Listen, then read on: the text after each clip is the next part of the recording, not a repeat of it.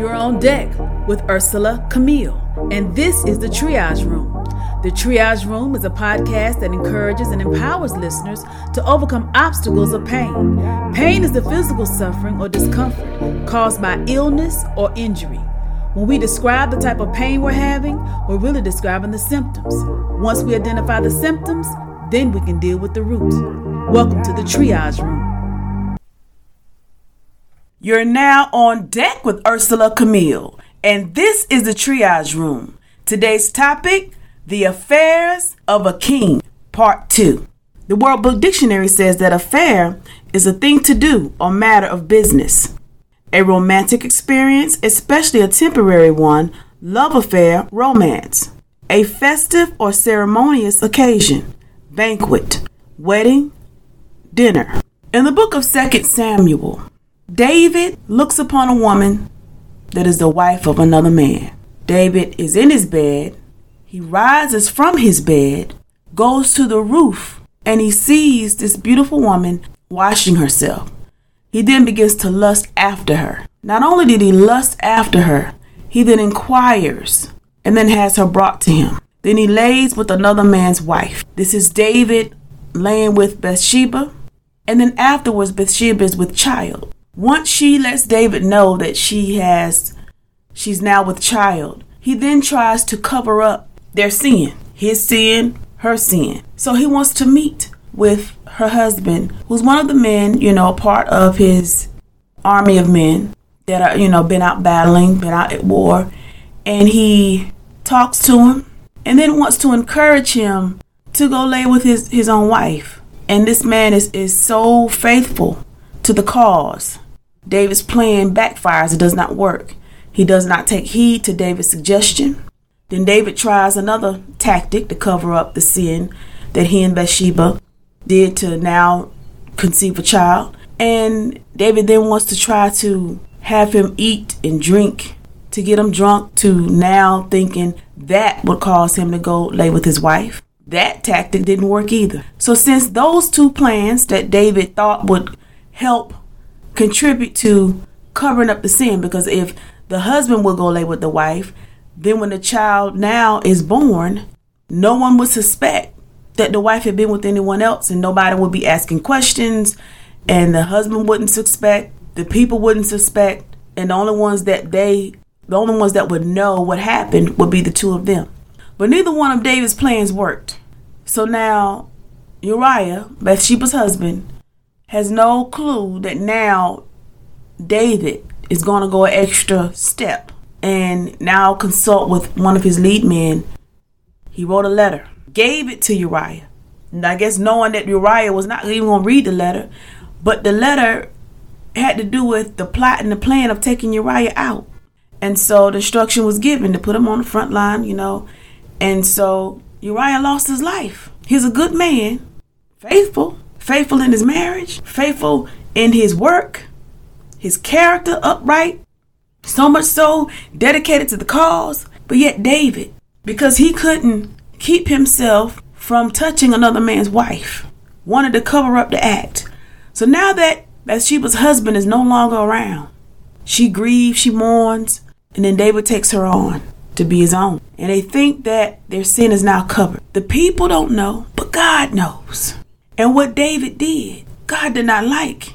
There was evil in the eyes of God. You can't go and sin, taking another man's wife, having the man killed, and then you're going to take her on to be your own as if nobody would ever find out. So what happened? The child that the two of them conceived did not live. Not only did it not live, David fasted. He did what he thought he could do. But the action that David took, all of the things that David did to lead up to covering up his action, his sinful act. No, there are consequences. So there was a consequence to his actions.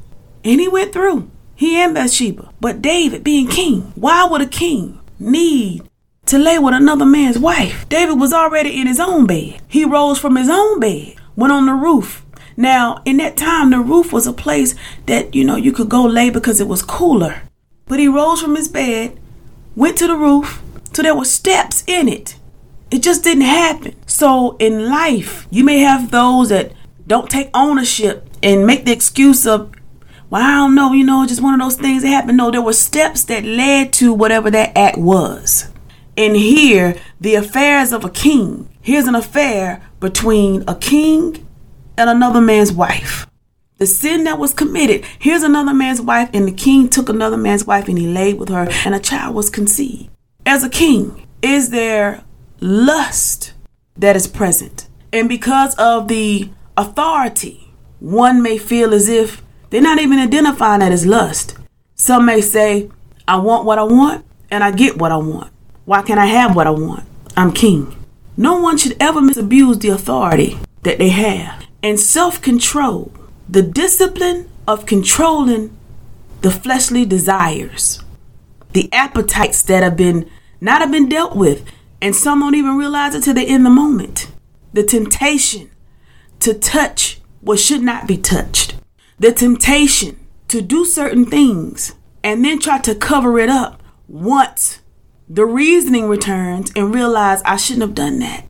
But not only did David try to cover it up, deep down he wanted to continue.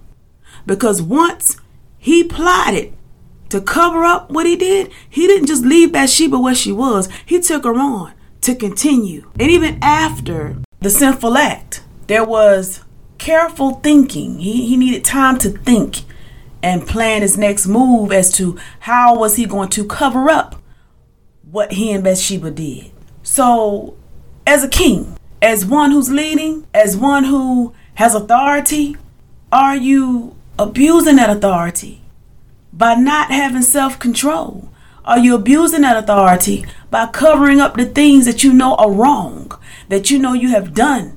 But instead of dealing with the root of the issue, which is lust of the eyes, lust of the flesh, the pride of life, instead of dealing with those areas, one may try to take action to cover up the act as a result of the unresolved areas that need to be dealt with. And David, once he stepped on that roof and saw her washing herself, he could not resist the temptation. He inquired and he took action. And not only did he take action, she came along with it. She was in agreement. She came along with it. And in life, one should not abuse, one should not misuse their authority. One should not abuse their authority. And the steps taken to cover up. So one may say, well, I don't know how this happened. I just don't know. It just happened. No, it didn't just happen. Just like David took steps to get there. He was already in his bed and he rose from his bed, went to the roof, saw her. Then he inquired. Then not only did he inquire, then they came together and they laid together. So there's steps to it. It's not just falling in it. There's steps. But it did fall. And there were steps in his falling. So when it comes to the affairs of a king, from the aspect of having a romantic affair, something that should not even happen. Because number one, this is another man's wife. She's not available. And to take the other action of covering it up by taking this man's life. See, no matter who we are, no matter what role we have in life, no matter responsibility, the authority that's been given, we don't have the authority to do what we want and think that there won't be consequences. Yes, one can make choices because we're free moral agents. But at the end of the day, the choices do have consequences. And here David paid the consequence for his choice. He and Bathsheba, because the child that was conceived was now lost. He took another man's life, and then, what was spoken over his house, that he would see, like he took another man's wife, that would happen to him, but it would be done openly. So what was done secretly now to David will be done openly. And that's another thing. Sometimes in life, you may feel like you've gotten away with something. And what you did in secret, or what you feel like was secret, that the people don't know, but God knows. And at the end of the day, just like with David, what he did was private. But God decided, okay, well, I'm going to openly let others see. One laying with your wives openly, since what you did was private. And then the cost was even greater, was even more intense. The child that was conceived through the sin, that child died. And then David taking another man's wife and killing the man, having the man killed. So now you're talking about a life lost, an innocent child now has to go because how it was conceived. You were wrong. You were wrong in an area. And then your wife that you want to take on that belonged to another man? You had this man killed. Okay, so now your wives will openly be seen. It won't be anything private. So the embarrassment, the shame, the pain that comes with that. And one may have to ask themselves, am I still dealing with lust? Am I still dealing with vanity? Thinking I can do whatever I want to do when I feel like doing it? And no regard for other people? And sometimes one may do something for so long and so accustomed to the authority that they have and those doing whatever they want them to do, and not even morally, have no moral compass at all. Is this right in the eyes of God? Not even asking. Sometimes one has been doing something for so long and have not seen the consequences of a thing that when they look up, it's wrong. God's not pleased with that. And here's my moment of transparency. I have witnessed the pain of others that have dealt with being on the side of seeing the results of one's actions and taking on the attitude, I do what I want when I want. I myself have experienced the result of one taking on the action of I do what I want when I want. I myself know what it's like to wrestle with lust and have to deal with that, have to be delivered from that, have to address that, and getting the wires crossed between lust and love. Don't you know that you can look at a thing and think it's love, identified as love, and it's not even that, it's lust. Lust of the flesh. And because you're allowing yourself to go off of how you feel, your feeling, your mind, will, and emotions, that's the soulish realm. Going off of that, you get your wires crossed and think that that's love, and it's really lust. And here's a story of David and Bathsheba, both wanting each other. She was married, and David was the king. And the man that was her husband was a part of David's crew. None of that was taken into, consideration. None of it. It's how we allow the flesh to drive us to do things that are morally wrong. And as part of my transparency, I know what it's like to look at something and think it's love and really it's lust. I also know what it feels like to experience on the other side of it. For one, to identify something and take the action and not even consider how is that going to impact your life. I encourage you, take time to take a self-assessment and look and see, is what I'm doing morally right? Is what I'm doing? Is this decision I'm about to make? How is it going to impact those around me? How is it going to impact my life? And how does God see this? For whatever temptation that is coming, whatever temptation that will come, I encourage you, before you make all of these steps to fall into that temptation, ask yourself, this first step that I'm making, where is this taking me? And if your eyes are locking in on something or someone that you find yourself, you just cannot resist, is this love or is this lust? Ask yourself. Because for David, lust took over. There was no self-control in it. Ask yourself before taking all of these steps of falling into that sin. Where is this action that I am considering taking? Where is it going to take me? Because there was a great consequence for what David did. The innocent life of the child was affected. David had something come upon his house because of what he did. Is what you're about to do, is what you're considering doing, going to impact your house, going to impact your family, going to impact your legacy? And what will be the cost for taking that action because you feel like you can, because you feel like no one will know? Remember, God knows, God sees, and there's always a consequence to whatever one may do. So remember, when it comes to the affairs of a king, romantic affair aspect, what price will one have to pay? What price, what consequence comes with this action that one may be considering taking? The steps leading to this action before going in that direction. Think, consider, reflect. Let us pray. Father God, we come to you in the name of Jesus, Lord, just to say thank you. Lord, I thank you for life, health, and strength. God, I ask you, Lord, that those that are listening now or may listen later, Father, I'm asking you, Lord, that you just open the heart to receive. Open those, Father, open their heart to receive, God, what is being spoken at this time. That the moral compass can be placed where it needs to be so one can consider their actions before taking them. And understanding, Lord, that yes, you've given us the freedom to choose, but Lord, there are consequences to our choices, our actions, and things that we do. And at no time is covering up sinful acts, even the right thing, Lord.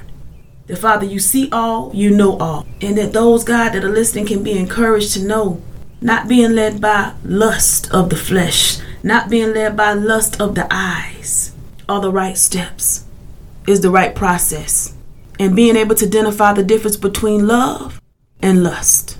That no matter what one does, God, you see it and you know it. And to be encouraged to resist the temptation of being led by the flesh. To resist the temptation of thinking that no one will ever know the actions that they're taking. Because God, you know. And that's what matters most. You see, you know that one God that is being tempted right now, once they hear, Father, what's being spoken right now, Father, that this will touch their heart to turn away, to repent, and not go in that direction. That their steps will be ordered in the right direction. That they choose to go in the right direction and resist the temptation. Father, I thank you.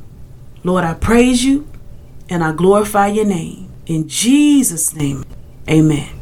You all be blessed. Thank you for joining me on deck in the triage room. To get the music you hear in this podcast or to stay connected, visit my website, ursulacamille.com. That's URSELACAMILLE.com. Sign up on my email list, get merch and more. Have an area of pain you want to address in the triage room? Send your email to thetriageroom@gmail.com. I'm your host, Ursula Camille, signing off. Be blessed. One touch and your life will change. Did you know that Jesus reigns? One touch and your life will change.